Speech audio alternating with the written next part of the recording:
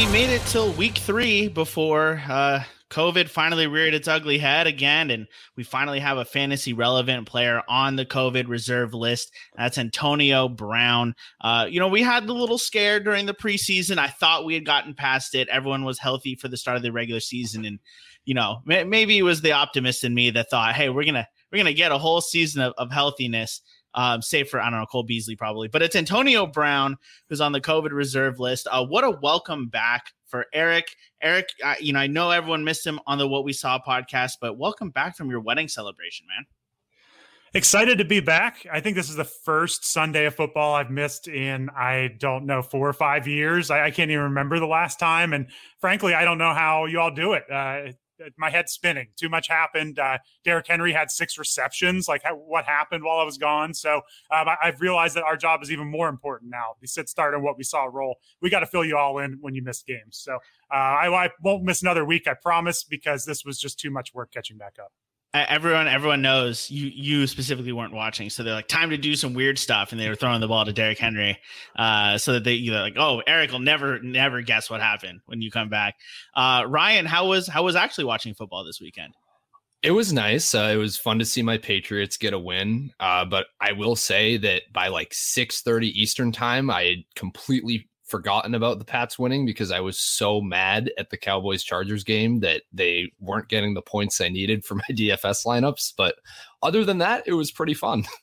Yeah, it was funny. I watched most of that game, and thank you, Greg Zuerlein, for making that field goal, because I don't know what would have happened if we went to overtime there. But I remember in the first quarter, Tony Romo saying this is going to end 40-35, and they didn't even score 40 points combined between the two teams. So definitely a surprising game, a nice curb stomping really for your Patriots, which if they didn't do that over the Jets would have been disappointing. And Eric, if you're going to see a Bengals game, it's a good thing you saw week 1 and not week 2 against the Bears. Yeah, it was actually pretty much how I thought it would go. I just thought they'd be able to pull out that win. So, yeah, it was ugly. The offensive line, still a problem in Cincinnati. Well, they used up all of their, secret magic in week 1 to get that first win. So you can't expect 2 wins in a row from a surprising, it's not like you're the Carolina Panthers or anything that can just surprise everyone and go 2-0. Okay. But we've got a lot to talk about here. We're obviously going to preview basically every position here for week 3. We can't talk about every single player. There's just so many players to talk about. So if you want to see someone that we don't touch on in the podcast, if you want to read about them, we do have our Sit Start article that goes out every Thursday morning. You can check out, we preview every single game, every single fantasy relevant player. So if we miss someone or you don't like what Eric or Ryan have to say about them, you can go get another opinion on our Sit Start article and really just find the thing that agrees with how you feel about them, because it's really what we're all trying to do here. It's just feel validated, really. And as for Eric's rankings, man had the wedding celebration over the weekend. He doesn't have the rankings ready to go just yet, but they will be on the website tomorrow. Eric, you touched on it a little bit already, but how difficult is it doing all the rankings right now? It's tough. I kept sneaking looks at my phone during the celebration, just seeing the injury notifications rolling in. It was a mess. So I'm sorting through what's real, what's not. None of the running backs were good last week, unless it was Derrick Henry or Aaron Jones. It's tough, but I think there are at least some backfields that we're just completely avoiding this week. So that makes it a little easier. We can just kind of take them off the list. All right. And then just to give a quick little teaser as to some of the players we're going to talk about later, let's start with the positives. We have had quite a few negatives already here. Let's start positive. Ryan, who are 2 players that you're surprisingly starting this week? Yeah, I'm going with 2 Denver Broncos who are starting both Melvin Gordon and Courtland Sutton this week. They are playing the Jets, so that does bode well for the that Denver does help. Broncos. Yeah. It's a good sign. Are you also going to start Javonte Williams? Maybe not as confidently, but I think there's a scenario where you might need to with how the running back position is looking right now. Yeah, well, and the Jets are a team that, you can run up the score on and just pound the ball on the ground for a long time. Not generally very good against the run, the New York Jets. They've given up 31 fantasy points to running backs per game so far this season. Eric, who are 2 players that you are surprisingly starting? Yeah, I'll go with Rondale Moore and James White. I think they're pretty fringe flex plays, but I feel pretty confident starting them this week. I mean, you're making hundreds of thousands of people happy because that's how many leagues they were added in on Yahoo. Rondale Moore added in over 250,000 leagues and James White in about 100,000 leagues. So there's a lot of fantasy managers out there who feel very, very validated in their waiver wire selection so far. Staying on that tone, Eric, who are two players that you're surprisingly sitting? Yeah, Elijah Mitchell, or really just insert San Francisco running back A, and then J.D. McKissic.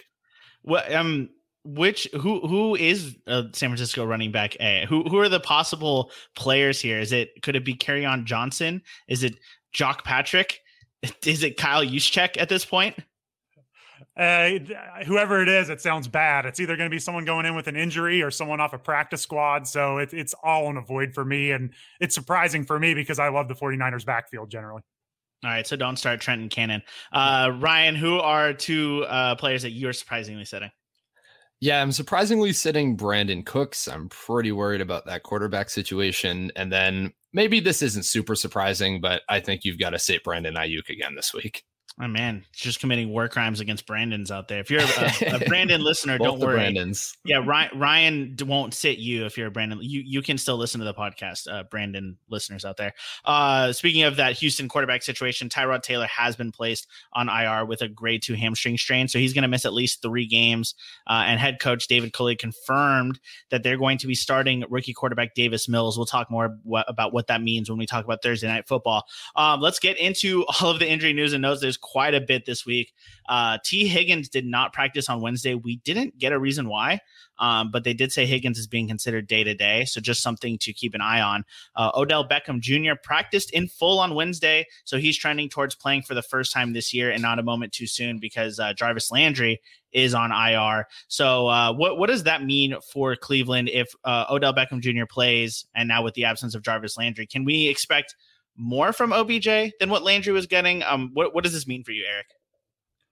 I mean, I think we need to see OBJ out there first and getting a healthy share of snaps and looking like the OBJ of old before we can really get too excited about it. So it's interesting because I don't know who fills the Landry role. They've got a bunch of deep threats now between Schwartz and Donovan Peoples-Jones. So I don't know. It's maybe a lot of tight ends, a lot of running backs, and then they've got some deep threats. I wouldn't expect any of them to come in and take this volume role of Jarvis Landry right away. So it's touch and go for me at first. I'm not super excited about any of these receivers week 1. All right. And then while they haven't confirmed that he's out yet, it does seem like Andy Dalton is going to miss week 3. He's being labeled as week to week right now. So usually that doesn't mean he's going to be playing in like 5 days. So Bears head coach Matt Nagy has confirmed that Justin Fields will be the starter when Dalton is out, not Nick Foles. So that's a good sign. At least they're going to start Justin Fields. Ryan, what does this mean? We'll start with Fields. Is Fields someone that you're looking to potentially stream this week?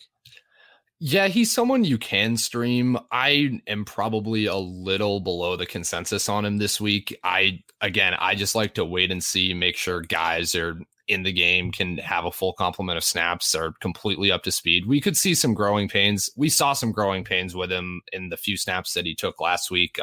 There's a pretty ugly fumble that he somehow managed to recover by himself.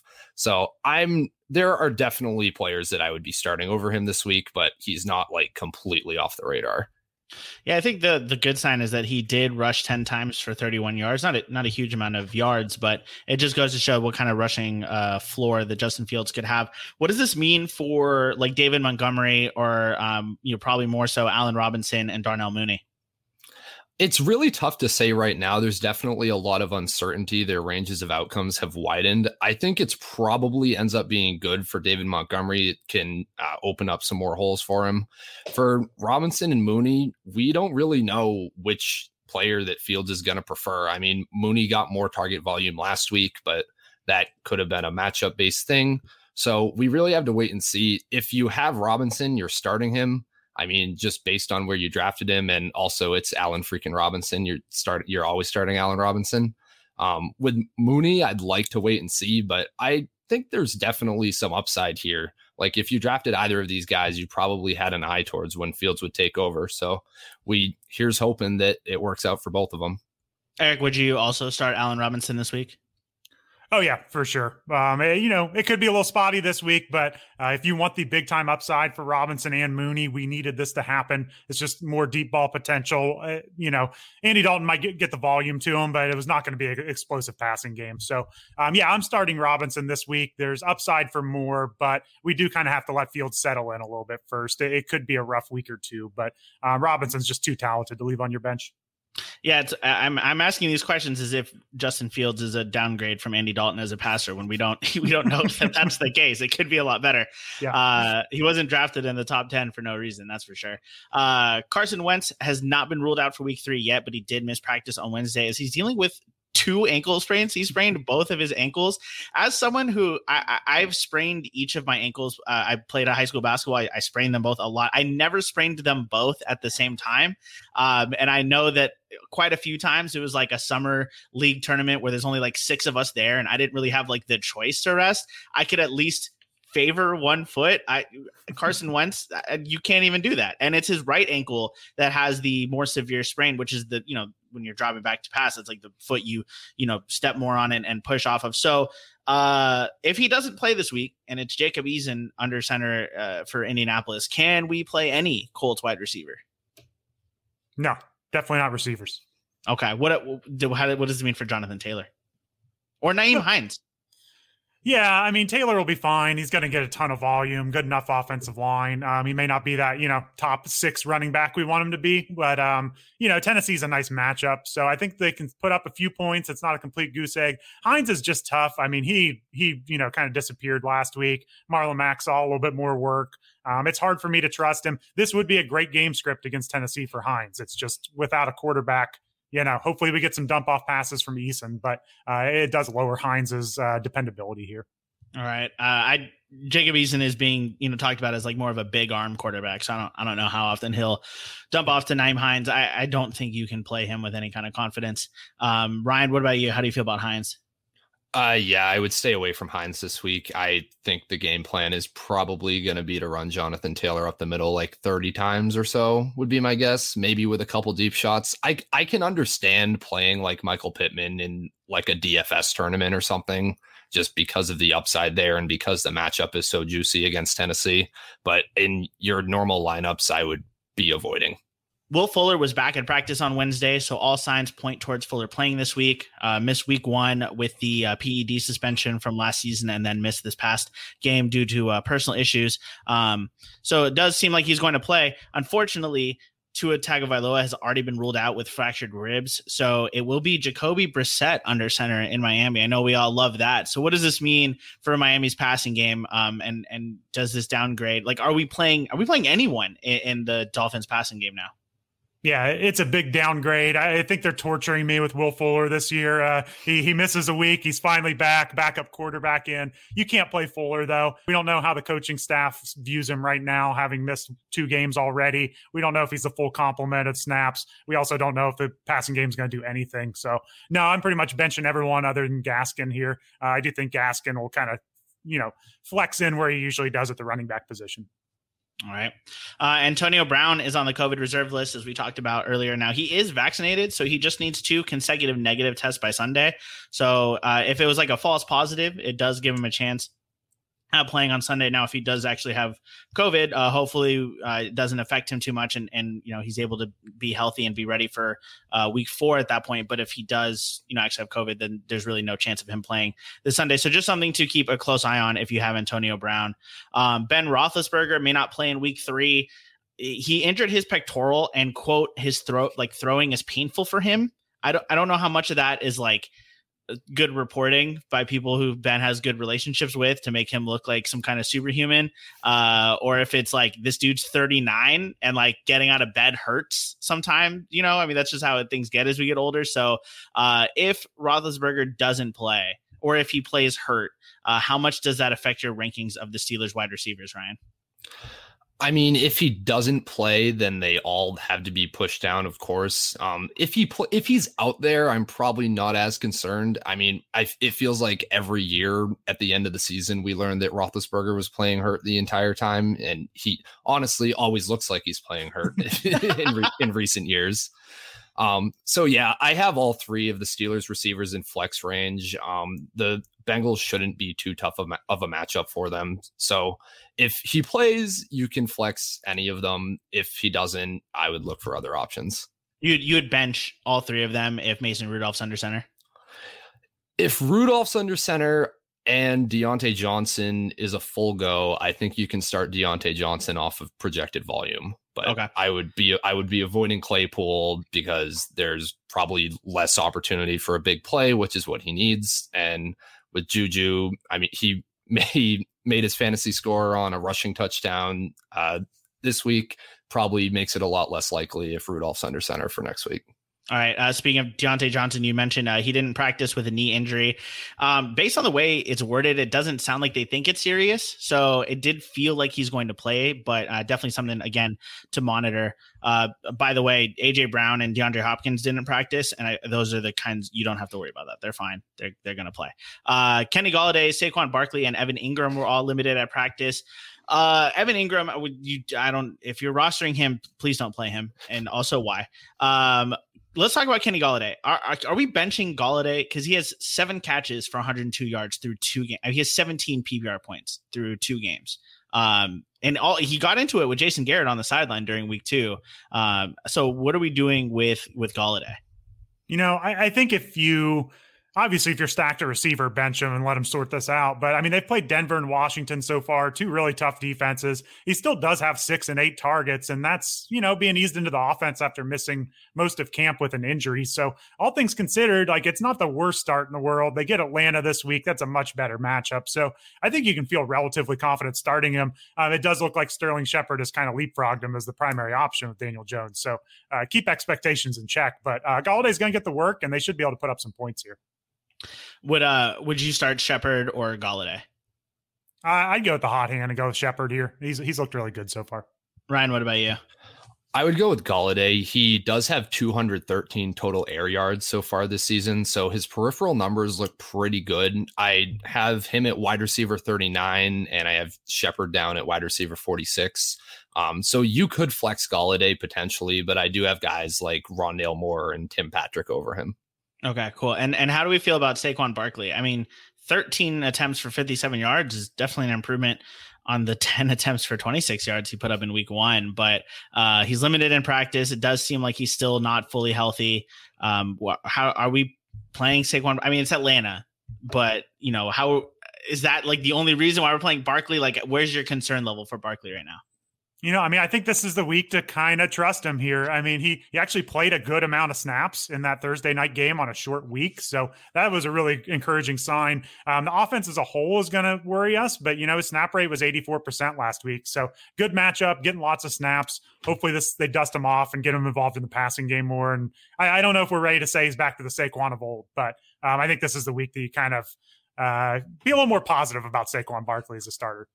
Okay. And Ryan, I know you have him in your top 10. So you're feeling pretty good about Saquon Barkley against Atlanta. Yeah, I'm feeling good. You kind of have to. The snap share has been trending up. I thought he looked better last week than he did in week 1. He's Saquon Barkley. This blow up could come at any time, and there's really no better spot than against Atlanta. He's had 10 days to rest. So yeah, I'm kind of trusting him this week.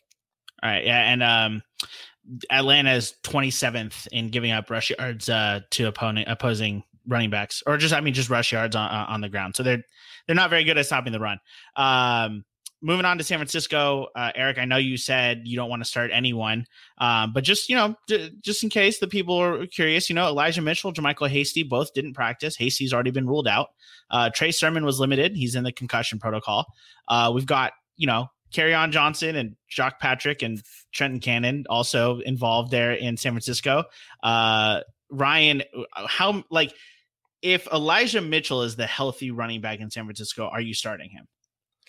If Elijah Mitchell's healthy, and yes, I'm starting him. I have him ranked at RB21, and that's really a reflection of how terrible running back is right now. You're not going to feel amazing about it, but who else are you going to start at your RB2? You're playing him over Javonte Williams. You're playing him over Josh Jacobs, who's also dealing with injury. You're playing him over Mike Davis, who's losing work to Cordarrelle Patterson. You don't feel good about it, but the upside is always there in the San Francisco backfield. You might be tilting about it on Monday, but I'm sorry, but that's just how it is. All right. Do you start Trey Sermon if he's like the healthy 49ers running back? I think you do for Sermon as well. I don't think it matters that much who it is. As if there's one guy that's healthy, I want to play them as an RB2. That's with Mitchell out and Sermon as the healthy guy. Obviously, Yes. If they're both healthy, you're not starting Sermon. Yeah, no, absolutely.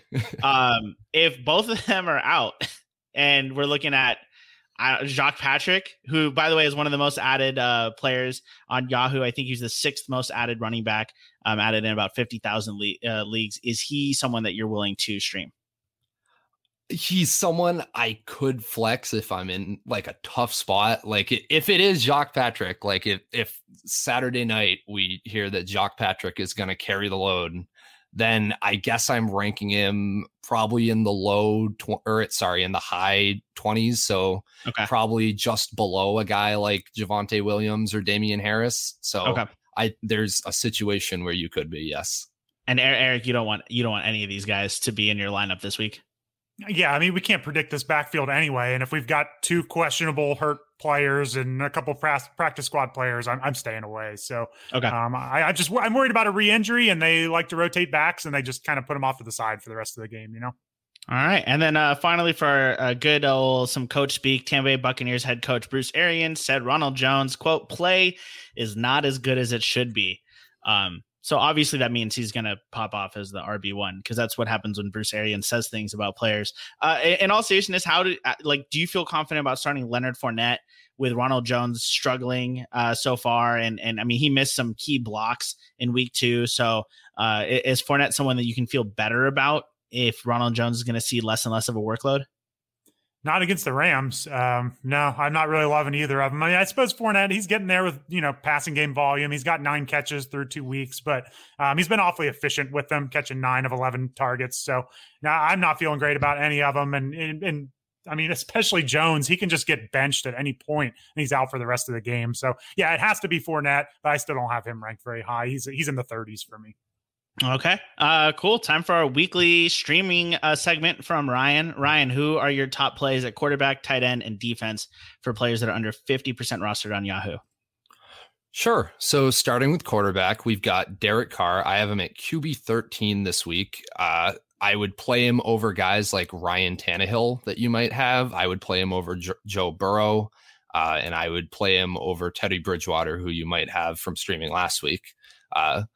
Derek Carr's been impressive. I don't really know what else to say. He has thrown 15 or more yards down the field on 22.6% of his passing attempts this year. That's good for 4th in the league. Credit to JJ Zacharyson on Twitter for that stat. But yeah, this matchup against the Dolphins, I mean, the Dolphins have been pretty generous allowing points to quarterbacks so far this year. I am kind of liking what this Raiders offense looks like, as weird as it is to say. Like, Darren Waller is a stud as he's always been. Henry Ruggs and Bryan Edwards have actually been turning it on in certain spots. Edwards had another touchdown called back by a penalty last week. I tilted pretty hard about that. But yeah, and even Hunter Renfrow is a nice go-to guy for Carr underneath. So I'm actually kind of excited about this Raiders passing game this week. So I think you can plug him in and stream him. Yeah, he's 47% rostered on Yahoo and has scored. He's QB7 so far in 6-point per passing touchdown leagues. The good thing I think that's really noteworthy is, he had 29 points up against Baltimore in a game where he threw nearly 60 times as they were coming from behind. But against Pittsburgh, he also put up 28 fantasy points, and that's a defense that just made Josh Allen look pedestrian in week 1. So he definitely looked a lot better than Allen did against that same defense. So I like the Derek Carr play. Who do you have at tight end? At tight end, we're going right back to the well with Jared Cook. He didn't completely work out last week, but again, he had a touchdown called back on, I don't even remember. I think it was an illegal shift penalty. It was something really stupid. But he's rostered in only 47% of Yahoo leagues, still had 5 targets last week. And there's going to be so many, I said this last week again, but there's going to be so many points scored in this Chargers Chiefs game. So he's someone I'm firing up. I think everyone had a touchdown called back by a stupid penalty in that Cowboys Chargers game. That was awful. And then finally a defense, Who are you streaming this week? Yeah, so for defense, I'm going back to the Raiders game. I'm streaming Las Vegas. They're a home favorite. They're gonna get either super hurt Tua or Jacoby Brissett. So there's no reason not to like them in this spot. Yeah, it's a good matchup for sure. Anytime there's a backup quarterback in the game, you really want to target them, which is why, by the way, Carolina, they would have been eligible for this yesterday, but they've been added in so many leagues that they're now up to 74% rostered. So if you have Carolina, you just pick them up. You can definitely start them this week against Davis Mills and the Houston Texans, which, by the way, perfect segue, because that's exactly the next game we're about to talk about. So just a reminder, all of our sit start recommendations always for 12-team PPR leagues. So if you're in standard or a larger league or whatever, just kind of keep that in mind. Let's talk about Carolina at Houston. It is Thursday night. It is not exactly what we want from like a primetime game. But again, it's Thursday football. We're all going to watch anyway. Let's be real. Carolina is pretty straightforward for fantasy purposes because you're starting Christian McCaffrey, you're starting DJ Moore. Robbie Anderson is probably the big question mark because he's still rostered in 91% of leagues, but he's off to a very slow start. He only has 4 catches on 9 targets through 2 games. So is this a game against Houston where you feel like, hey, like he should be able to do well against the Swiss cheese defense, or are we going to sit him because of his performance so far? Yeah, I mean, obviously depends on how deep you are at receiver, but I think Darnold's shown enough good things that there's hope that, he's not a dud this year. So I'd be willing to go back to him if you need the help as a wide receiver 3. This Houston defense has actually been pretty good holding receivers down so far through 2 games, but they've also played the Jaguars and the Browns. So it's not exactly passing heavy offenses. So I would expect that to regress some, the Texans to give up some points through the air. And I think Robbie Anderson's due another big play like we saw in week 1. So he's definitely wide receiver 3 territory, but I don't feel awful about rolling Robbie Anderson out there in week 3. Well, I mean, let's ask, there's a lot of wide receivers that have been picked up the last 2 weeks. Would you start Anderson or Rondale Moore? I mean, as crazy as it is, I think I'd go Rondale Moore. He's not getting the snaps. And usually this would be the type of player I shy away from. But he's just been so good on his work. That offense looks so explosive. I'm going to get Moore in my lineup if I can, personally. Ryan? Yeah, I agree. You're starting Rondale Moore over Anderson. All right. What about Sterling Shepard or Henry Ruggs? I would go with Shepard. I'm still a little hesitant buying into Henry Ruggs, though, personally. I would also go with Shepard. Okay, what if you have one of the wide receivers like Deontay Johnson or Antonio Brown, who are not certain about their status for this weekend, or in Deontay Johnson's case, their quarterback status? Would you start Robbie Anderson, or would you keep that slot open for someone like Johnson or Brown? That's a tough call. I mean, I would want to have a backup if Johnson doesn't go. So if it's one or the other, then give me Robbie Anderson. But I think I would prefer to wait if I could kind of work my roster so I have a couple options. I think I'd rather wait on Johnson and Antonio Brown there. Yeah, I'd agree. I think you can get, or maybe not get, but potentially have guys on your roster that are comparable-ish, like risky flex plays to Robbie Anderson. I mean, guys like Cole Beasley, Christian Kirk, even like Zach Pascal or Michael Pittman are really obtainable. So those are guys that could maybe be like pinch starts for you. Yeah, I mean, if we're assuming that you have no other wide receivers on your roster, which is probably is not the case, some other guys, just kind of replacement level type players who are widely available in leagues like Jacoby Myers, Emmanuel Sanders, Mecole Hardman, Darnell Mooney, all of these guys are rostered in pretty much 50% or fewer leagues. I mean, even like Nelson Aguilar, Darius Slayton. So if that's like the replacement level, Eric, Robbie Anderson or Deontay Johnson. Oh, yeah, give me Deontay Johnson. I'll roll the dice and try to get those 12 targets out of Deontay. All right. We talked a little bit about Tyrod Taylor already being placed on IR. Rookie quarterback Davis Mills is going to start this week. He went 8 for 18 for 102 yards. Did throw a touchdown. Did also throw an interception. But let's be real. No one cares about those stats because no one's starting Davis Mills unless you're in like a 3 quarterback league. So in which case you're starting any healthy quarterback. Here's how he did with Brandon Cooks. Cooks had 4 receptions on 9 targets. So half of Mills' pass attempts went to Brandon Cooks. That did not include a 27-yard defensive pass interference in there. So really it was 10 targets and 5, assume Cooks probably catches that. So 5 receptions, we can say. He also was the one who caught the touchdown as a 2-yard touchdown throw. So how confident are we? I know you mentioned you're sitting Brandon Cooks, Ryan. Eric, how do you feel about Brandon Cooks this week? Yeah, I'd much rather see a week out of this and see how this offense is going to function. I mean, I think the encouraging side would be that this, coaching staff does seem to know how to get the best out of their players so far through 2 weeks. And Cooks has 21 targets through 2 games. So, they're probably going to target him. He's their best receiver. But this could be one of those disaster weeks, too, where they're just run off the field and they put up 10 points. So, I think I'm right there with Ryan. I'd rather wait and see how this develops. But Cooks is their number 1 receiver. He's seen the volume, and I think if you have to, you can start him. And just hope you get one of those deep plays that Cooks is so good at.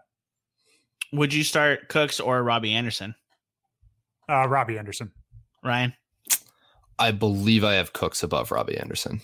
Okay. So then for you, Ryan, would you start Brandon Cooks or like that Antonio Brown, Deontay Johnson conundrum? I'd still be waiting for Antonio Brown or Deontay Johnson and hoping I can plug someone else in if not. Okay. And then like some of the most added guys like Rondale Moore, Sterling Shepard, Henry Ruggs, even what about like KJ Osborne? So those 4 guys, which of those are you starting over Brandon Cooks? I'll start Rondale Moore over him. Osborne, not yet. Ruggs, not yet. And who was the last one? Sterling Shepard. I've got him close with Shepard, but I would still start Brandon Cooks. Okay. Hollywood Brown's also one of the most added wide receivers. He was added in over 100,000 leagues yesterday. It's safe to say we're all starting Hollywood Brown over Cooks or Robbie Anderson. Oh yeah, for sure. Yeah, definitely. Cool. All right, let's talk about the running backs this week. It's, as you guys mentioned, it's kind of rough. It's interesting to me that we're so down on some of these guys that were being drafted highly, and yet the top 20 running backs or so in both Ryan's rankings and Fantasy Pros expert consensus rankings are pretty much the top 20 or so running backs that were being drafted in fantasy leagues. You have a few notable guys that are pretty down in the rankings, guys like James Robinson and Mike Davis, but for the most part, it's pretty chalk. No one has really risen up to claim starting running back status. Some of the closest guys like that are Tyson Williams, or Elijah Mitchell in Ryan's eyes, not so much in Eric's eyes, at least this week. So it's just kind of an interesting one. But let's go down the list to start with guys that we consider must start. Some of these guys, there's no concern. I mean, Dalvin Cook, there's the health thing. So if he doesn't play this week, I mean, if he plays, you're playing him. But if he doesn't play this week, they have such a great matchup against Seattle. Is Alexander Mattison a must start if Dalvin Cook is out? Yeah, he is for me, especially if Cook's just out the whole game. He's going to get a ton of work. So, yep, get Madison in there. I mean, we just saw them get gashed last week. So, it's worth a shot another week here. Yeah, in that scenario, I would have Madison ranked as like a mid RB2. And with how shallow the running back position is, that is a must start. Okay. Yeah, the Seahawks have given up the most points to running backs, most fantasy points to running backs, but they also that was like a monster week from Derrick Henry. As we mentioned, he had a career high 6 receptions. So very, very big week there for him. The other guys that are kind of in this must start that we kind of need to talk about, guys like Alvin Kamara, Ezekiel Elliott, even Jonathan Taylor have not really performed very well so far this year. What's your level of concern for those 3 guys? I know you're both starting him still this week, or starting all 3 of them this week, but at what point do you start to get concerned about their level of production? Yeah, I'm not worried about Kamara. I feel like the Saints have had a couple weird games so far. We're still kind of waiting for a normal game out of them. Taylor, obviously with Wentz hurt, it lowers that offensive ceiling, but he's still going to be really, really featured. I think if you're going to worry about anyone, it's Zeke, and that's only because Pollard looks so good. We've seen Pollard, look better than Zeke at times, but this seems to be the biggest push he's made. So I think the biggest concerns with Zeke, but he's still in one of the league's best offenses. So you're going to get touchdowns. They're still going to give him the ball. So I'm relatively unconcerned about all of them, but Zeke would be my number 1 of the group. I'd agree. Zeke is the one I'm most concerned about, just because it seems like the Cowboys have figured out that Tony Pollard is pretty electric. So they seem like they're splitting that workload more than we've seen in a meaningful way to where it's impacting his production. But with Jonathan Taylor, I mean, I think he leads the league in goal line carries right now, but he doesn't have a rushing touchdown. So that's going to even out over the course of the year. And I mean, Kamara, sure, he hasn't really put up amazing numbers, but he had one of the highest snap shares of his career last week. So we could really see some big games out of Kamara going forward. It's a tough matchup against New England this week, but he can get it done through the air as well. So not that worried. Yeah. Despite the numbers, I mean, Zeke had 16 rush attempts this past week, and Tony Pollard had 13. But Zeke outsnapped Tony Pollard, I think 71% to 34%. Zeke had 44 snaps. Tony Pollard had 21. So it's just more of the fact that like Pollard was pretty much running. He had 21 offensive snaps, and he got the ball 16 of those times. Like, that's insane. If he's on the field that little and getting the ball that much, at a certain point, the defense just be like, hey, maybe they're going to give the ball to this guy that doesn't ever get on the field, and they always give it to him when he's on the field. So Zeke is still winning the snap count by a lot. He's the better pass blocking back, so he's out there a lot of times. And I just think this is an offense where there's going to be a ton of volume to go around for everyone. This might be one of kind of like the Browns, where you have two viable running backs each week. But where are you guys starting Tony Pollard this week as the Cowboys play the Eagles on Monday Night Football? I mean, ideally, you have better options, but he's certainly, I think we've all been wanting to start Pollard for like the past 2 years, and we've got a window here. So he's right around the RB 32 range for me, kind of mixes in with some of those other backups or split backfields. He's got upside. I would rather find the team's true RB1 if I can, but he's on the radar.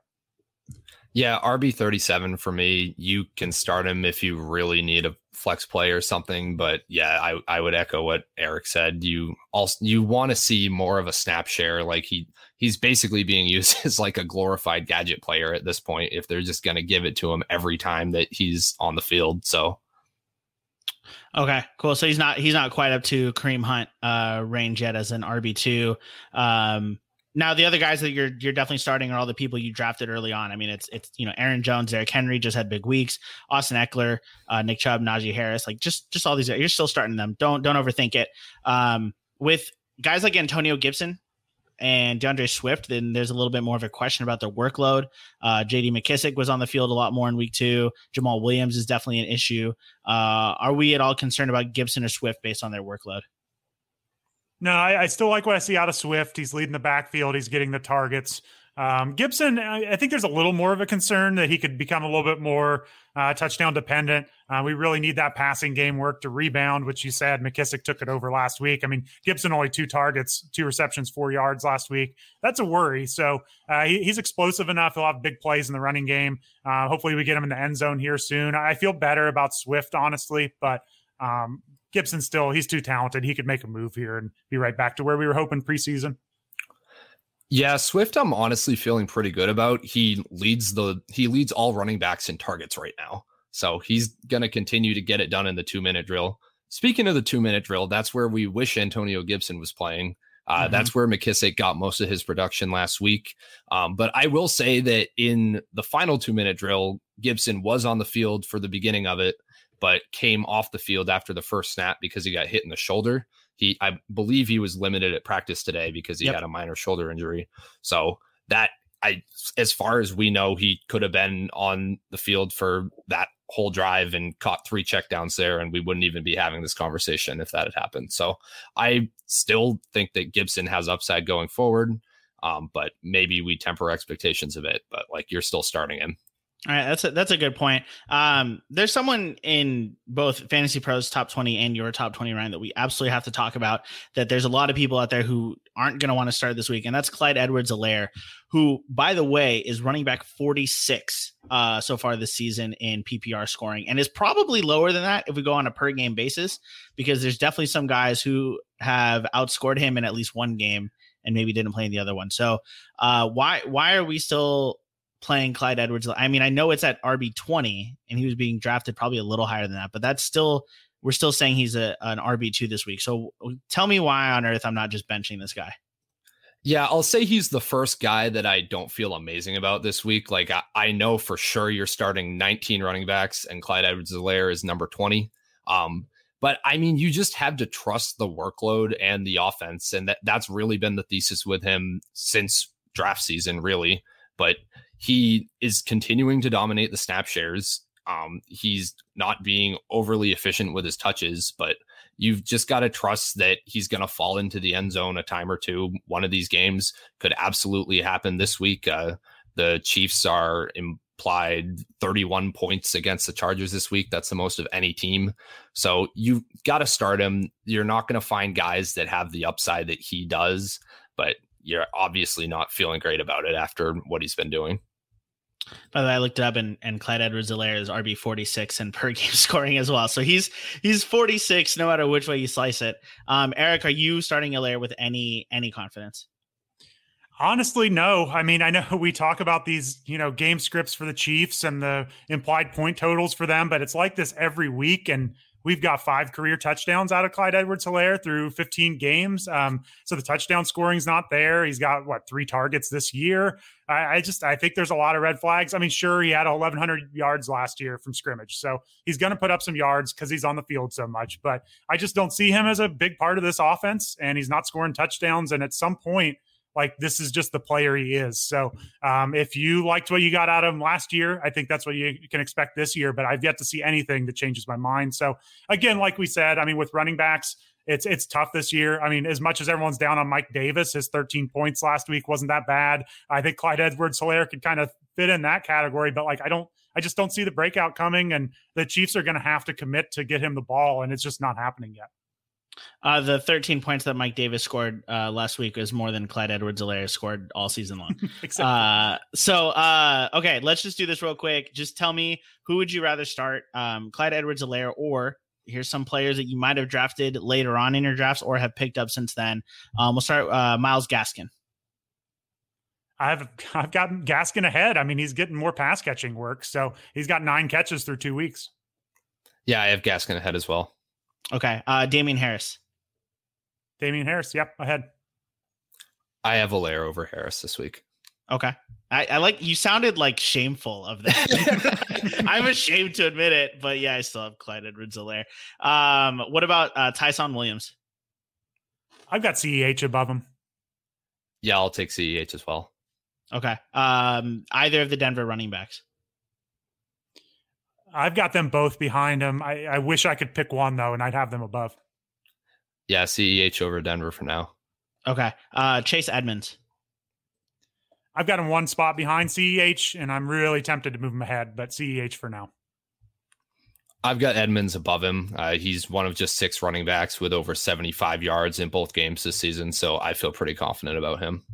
Yeah, Chase Edmonds is someone that was, I feel like, was kind of polarizing and was being picked in that 6th round range. There's always at least one person every draft that believed in him. I very clearly on the record, you can go back to the previous podcast where I say I'm not excited about Chase Edmonds, and I definitely have to eat my words a little bit, as he has been a top 20 running back so far this season. What are we seeing from Edmonds in his role now without Kenyon Drake in Arizona? James Conner has been kind of a non-factor, really. What are we seeing from Chase Edmonds, Ryan?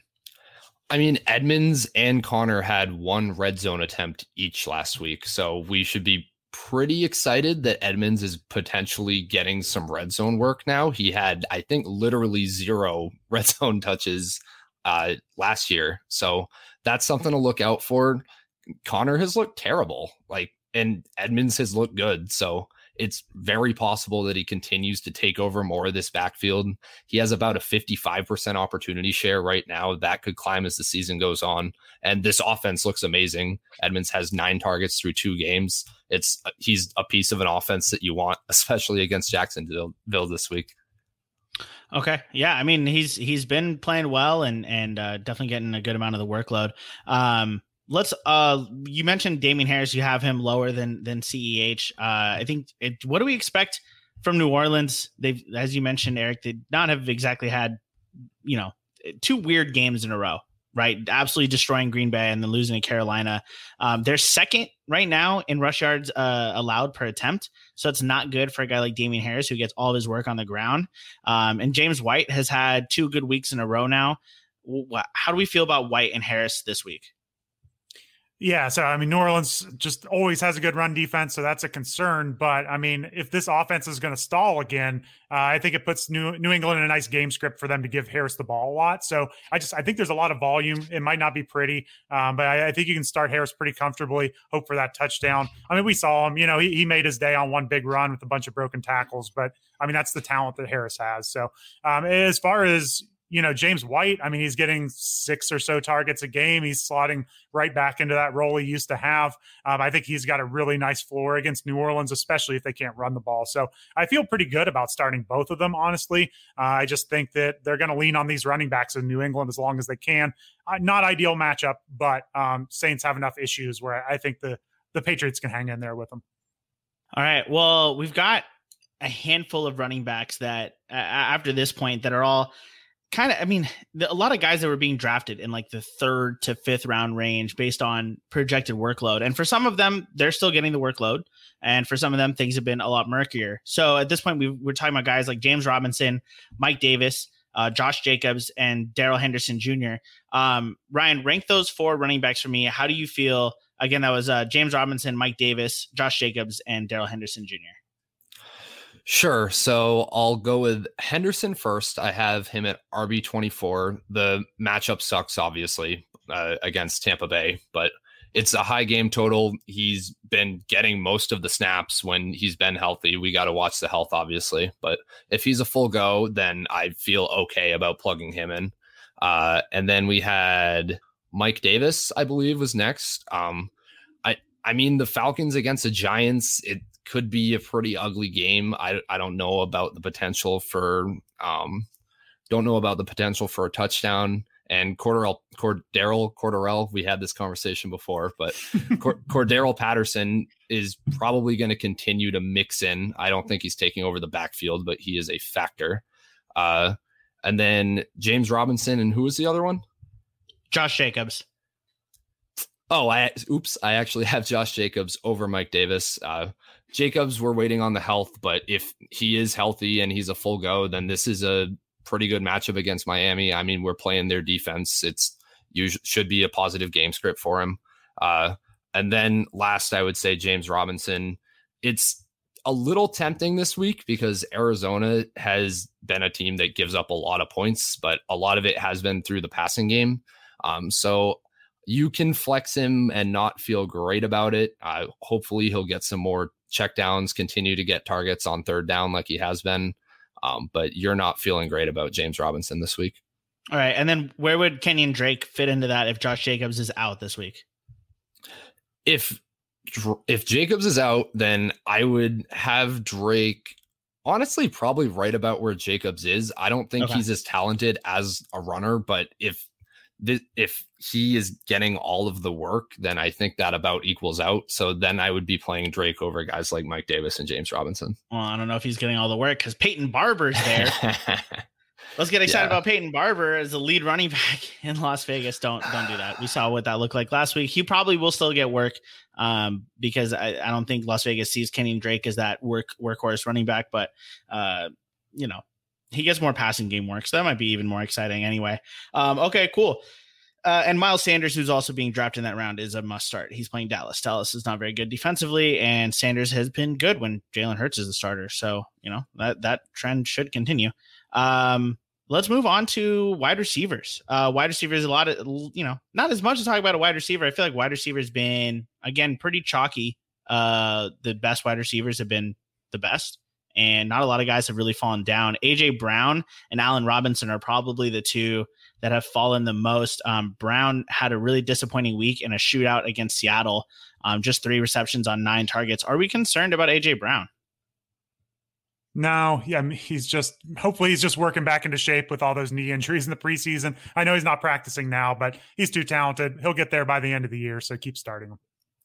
Yeah, AJ Brown does lead the league in drops right now, but drops aren't generally sticky, so I'm not that concerned about it, and that could be a big reason why he hasn't been putting up the numbers that we hope for.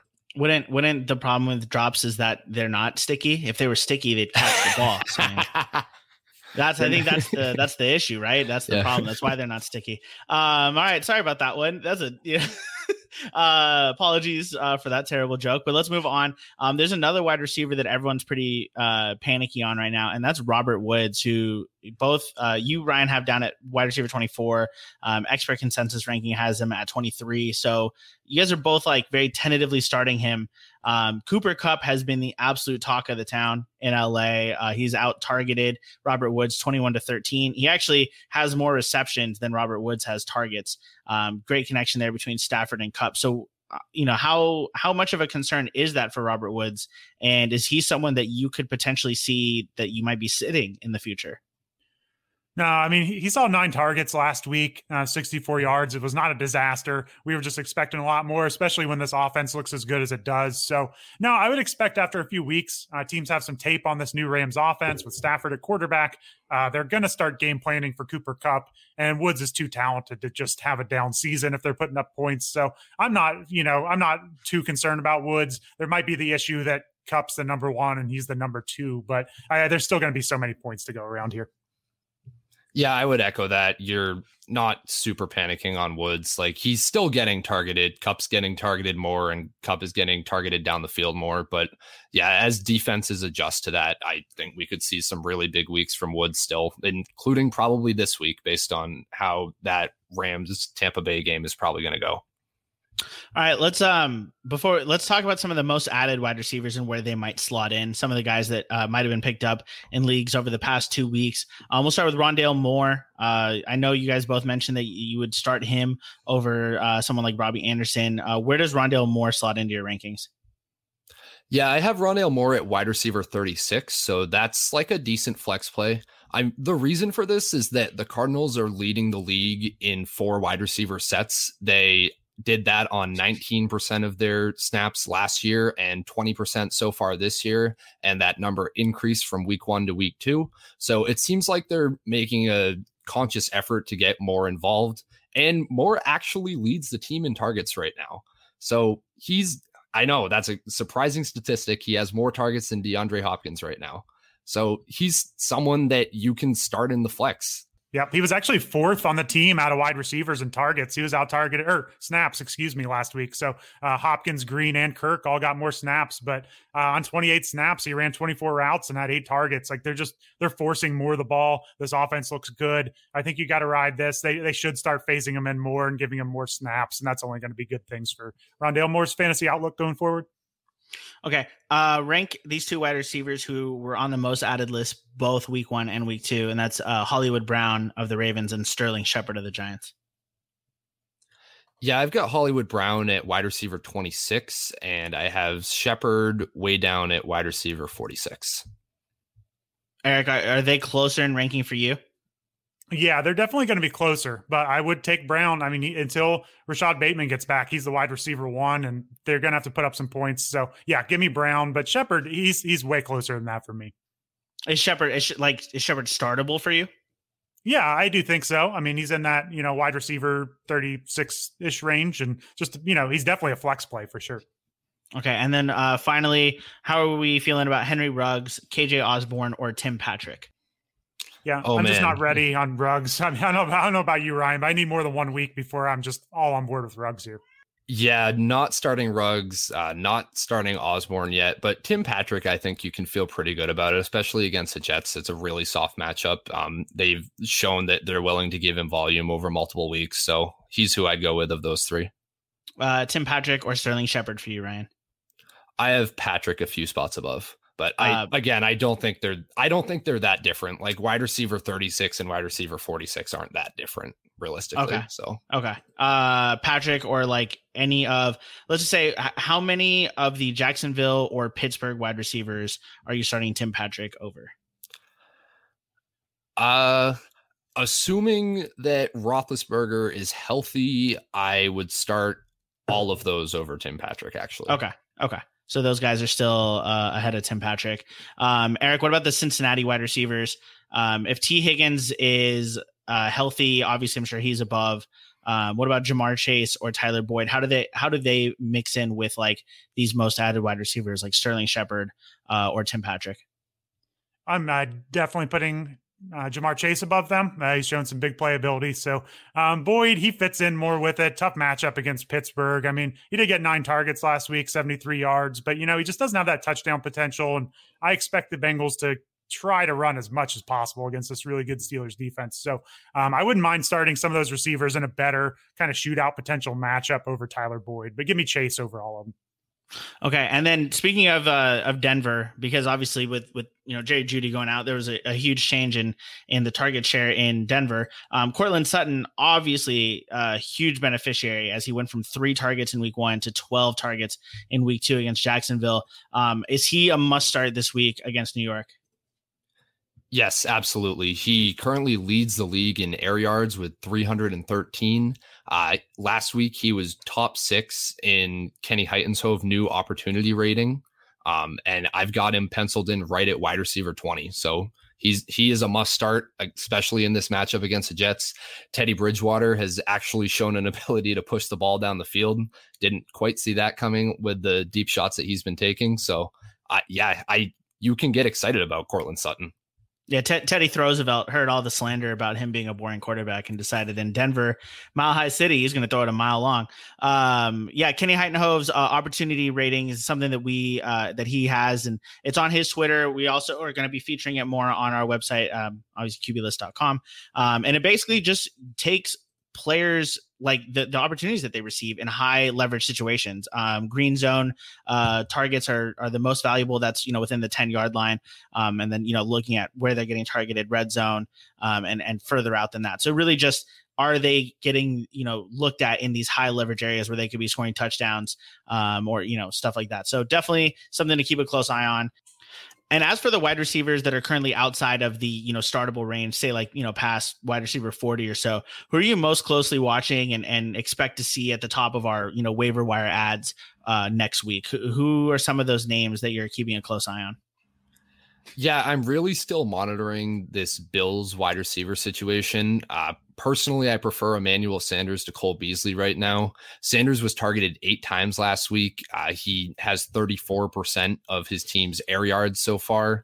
He could definitely be approaching flex territory in better matchups, but against Washington this week, I'm not trying to get him in super hard, but this passing attack is always productive, and it seems like Sanders is getting the best kind of usage. I mean, Beasley's also being targeted heavily, but it's not down the field as much. So Sanders and Beasley are guys I'm watching.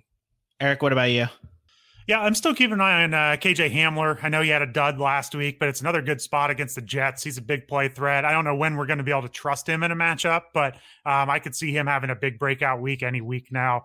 He's going to see a lot more usage with Jerry Jeudy hurt. So he's one I'm keeping an eye on. Other than that, a lot of these guys aren't waiver wire players, but Brandon Ayuk, we need something out of him, but he's going to be ranked low for now. And I still haven't quite given up on Marquez Callaway. I just don't think this is the week where it happens against New England. But if he's sitting on your waiver wire, I'm not ready to just bury him. And I think there are going to be some shootout weeks with Jameis where he has a nice week.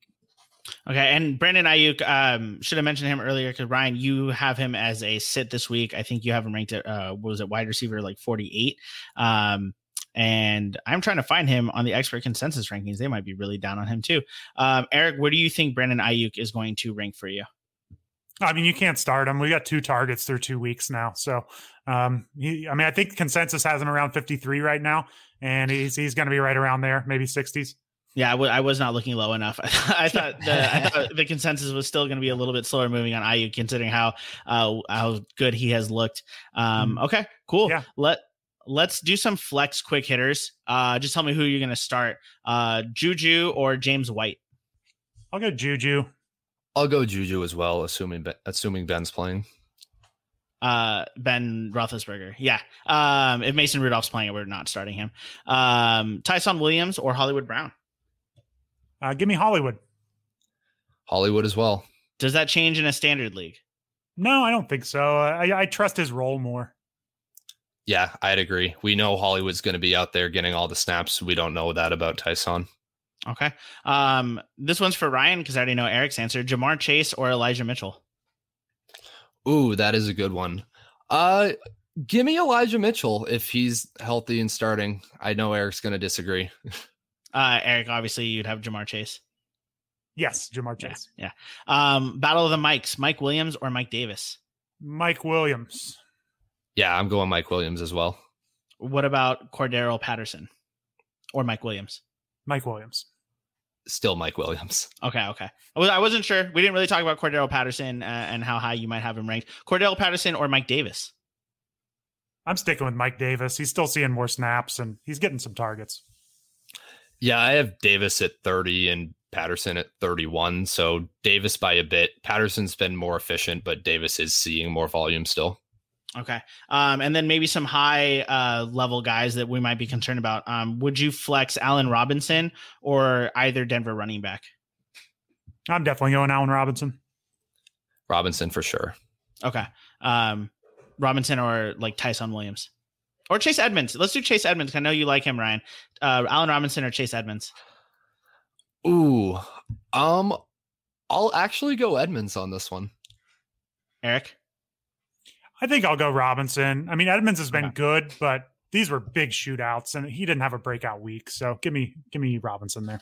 Okay, and then Clyde Edwards-Helaire or I had Devontae Smith, but you guys sounded less concerned about Edwards-Helaire than I thought you would be. So what about CEH or Deebo Samuel? I'd go Deebo in that situation. Devontae Smith just had 2 down of a week last week, or else I'd consider it. Yeah, it's Deebo or Devontae Smith, either of them over CEH. All right, and then what about Cortland Sutton or CEH? Sutton. Definitely Sutton. Okay, cool. Let's move on to quarterback. Quarterback again. I think another week of more or less chalk type stuff. I mean, Teddy Bridgewater is probably the highest ranked quarterback that you didn't draft before the season started, but was probably added in a lot of places. Daniel Jones is also pretty highly ranked by expert consensus rankings. How much of that is the fact that they're playing Atlanta? Well, I mean, Jones put up 29.5 points last week. He's got 2 straight weeks over 20, so it's ugly with Jones. But yeah, I mean, with the rushing ability in Atlanta, it's not a bad play. It's, you're always at risk of like a 8-point dud from Jones, but so far so good. Yeah, I think Jones is in streaming consideration this week. Again, Atlanta's a great matchup. Jones has been getting it done on the ground this year. I would play like Justin Fields over him just because I think Daniel Jones is bad and Justin Fields might be good, but you could probably expect pretty similar things from them this week. All right. As far as the quarterbacks that we drafted that aren't performing so well, Ryan Tannehill, you have him all the way down at quarterback 21. Expert consensus ranking is a little higher on him. They have him at 14. How concerned are we about Ryan Tannehill? Like, if you drafted Tannehill, should you be out there looking for someone else to play over him? Yes, you should absolutely be looking for someone else to play over him. He has just refused to throw deep. He's among the bottom 5 quarterbacks in terms of throwing the ball beyond 15 yards so far this year. This offensive line has looked very bad, and he seems content to just continue checking it down to Derrick Henry. Derrick Henry is commanding targets. That is how much Ryan Tannehill refuses to throw the ball downfield. So until that changes, I'm looking for other options. I mean, he's been in a couple of really high total games and hasn't delivered. Would you drop Tannehill to pick up one of these other quarterbacks, or would you hang on to him for now? I don't usually like rostering 2 quarterbacks. So, yeah, I think you can drop Ryan Tannehill if you want to start someone like Derek Carr or Kirk Cousins this week. Eric? I could do it for them. I just would say about Tannehill, I mean, 35 and 40 passing attempts through 2 weeks. No touchdowns last week. For 347 yards passing, you'd expect a touchdown or 2. He's had his rushing touchdown this year. Like, I think there's more upside there with Tannehill. So I'm going to hold him. But yeah, if you can get Carr and he's pretty safe and consistent, I don't mind it. But I still have faith that Tannehill, after the Colts this week, he gets the Jets and Jaguars. So I think there are good times ahead for Tannehill. So you would bench Tannehill if you wanted to stream someone, but you wouldn't outright drop him? I'd try to hang on. But I also wouldn't mind hey, rolling the dice and go with Fields or something. He could win you a league. So I wouldn't be just panic dropping him. But I can see not wanting to play him against the Colts this week. Okay. Is Jameis Winston droppable? Did we all kind of get a little too excited about him? When aren't we excited about Jameis? I love that both of you just like giggled with like the same like derpy smile of like, come on, but it was Jameis. Like we had to have that fun. We had to have that 1 week lottery ticket. Josh Gordon might get reinstated, so then we can get on that bandwagon too. How great would that be if he went to New Orleans? Then we could just really, really hop on that. Yeah, Jameis has New England, the Giants, Washington, and a bye week, so that might be enough to cut him loose right there. Yeah, that's fair. How droppable are these three highly rostered quarterbacks? I know this is sit start, but these are guys that are being rostered, and if you're not starting them, I mean, should we be dropping them for something else? Joe Burrow. If you can make it through this week, you got Jacksonville, Green Bay, Detroit, Baltimore, Jets, Cleveland. I think there's some points there. So I would not want to start him against the Steelers. So if you have to do it, drop him this week to get a better starter. Okay. Yeah, it's pretty similar with Tannehill. Like if you're in a league where the bench is deep enough that you can have 2 QBs for a week, I guess do it. But yeah, you don't want to start him this week. What if you have Burrow and Tannehill? What if that was your move? Is you drafted Tannehill and then you're like, oh, I'll take the upside play in Joe Burrow? Because there's probably some teams out there that are like that. Yeah, I would trust Tannehill more against the Colts than Burrow against the Steelers. Okay. Are Trevor Lawrence or Baker Mayfield droppable in redraft? Obviously, Trevor Lawrence is not droppable in Dynasty, I don't think. Don't drop him in Dynasty. No. Dynasty Superflex 2 QB league. Is he droppable? I really want to be positive on Lawrence. I'm not ready to give up on him after 2 weeks, but this is brutal. So, yeah, if you have other holes in your roster, you can drop Lawrence. Yeah, I think Lawrence is maybe on the streaming radar this week just because they could have a ton of garbage time, but there's really not much of a floor there. Like it's been really tough for him so far. So yeah, you can drop Lawrence. Okay. And then since we didn't really talk too much about which ones you can start, here are the quarterbacks you can start. And so, stop me when you hear a name that surprises you. Kyler Murray, Lamar Jackson, Patrick Mahomes, Russell Wilson, Josh Allen, Dak Prescott. The guys you drafted, you can start. The only one you really need to be concerned about is Ryan Tannehill.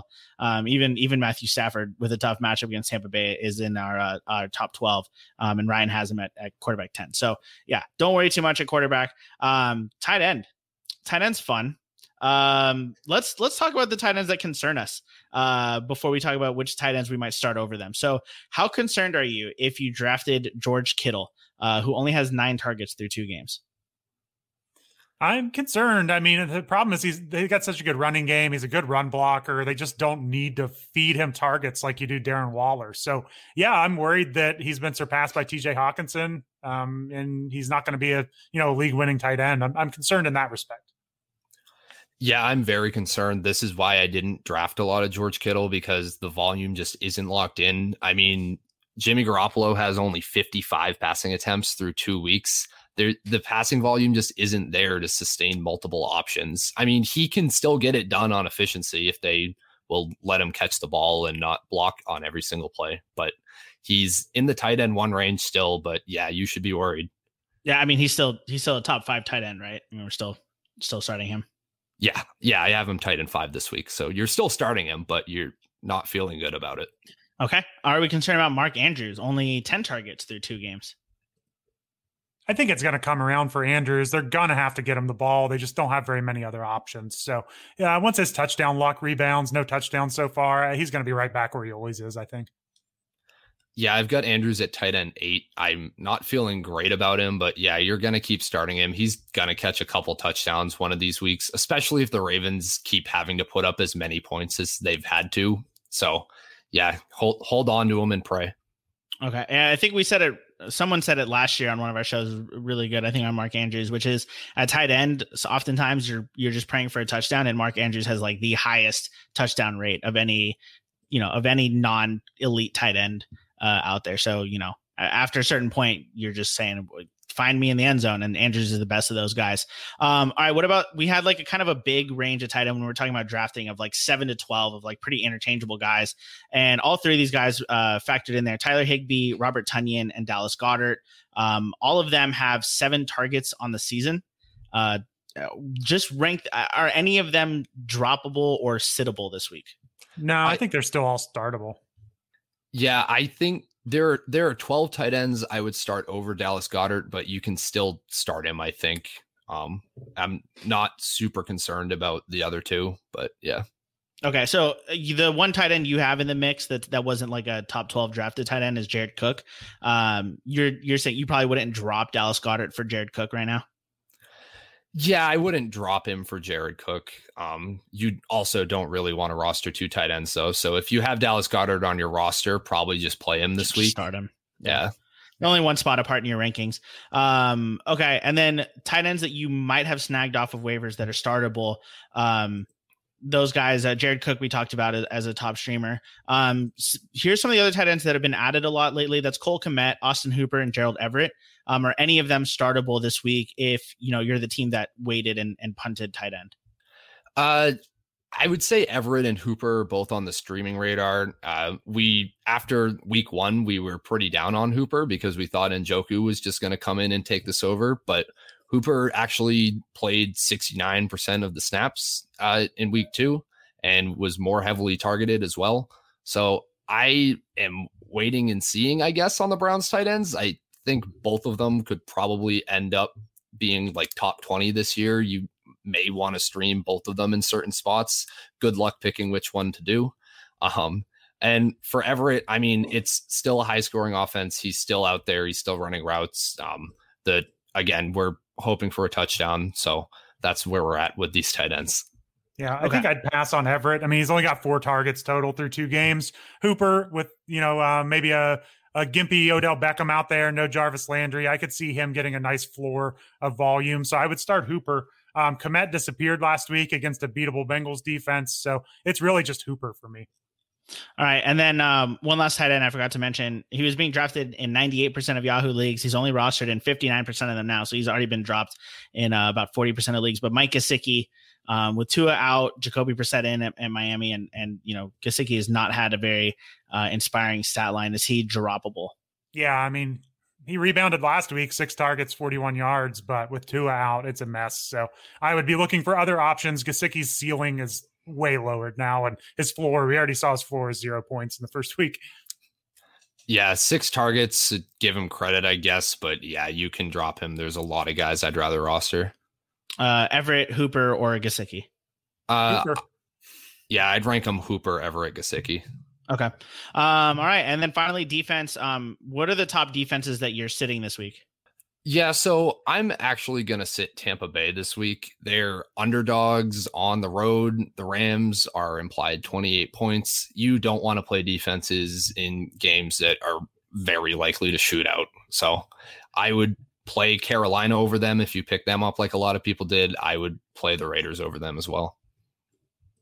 They did really well. They beat up on Atlanta, but then only put up 2 points against Dallas. And I think the Rams are a lot more similar to Dallas than they are Atlanta as far as offenses go. Eric, what about you? Yeah, other side here. It's the Rams defense. Play Tampa Bay this week, and they actually have Arizona and Seattle the next 2 weeks too. So this is one of the spots I maybe would normally say try to hang on to them, but you're not going to feel great about starting them for 3 weeks. They put up 8 points against the Bears and the Colts. Like, you can win your week without those 8 points. So I would move on from the Rams as much as it hurts.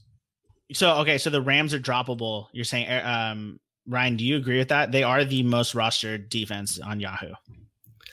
Yeah, I'm of the opinion that just about any defense is droppable. So yeah, I think you can drop them and put together 90% of their production for the rest of the year by streaming.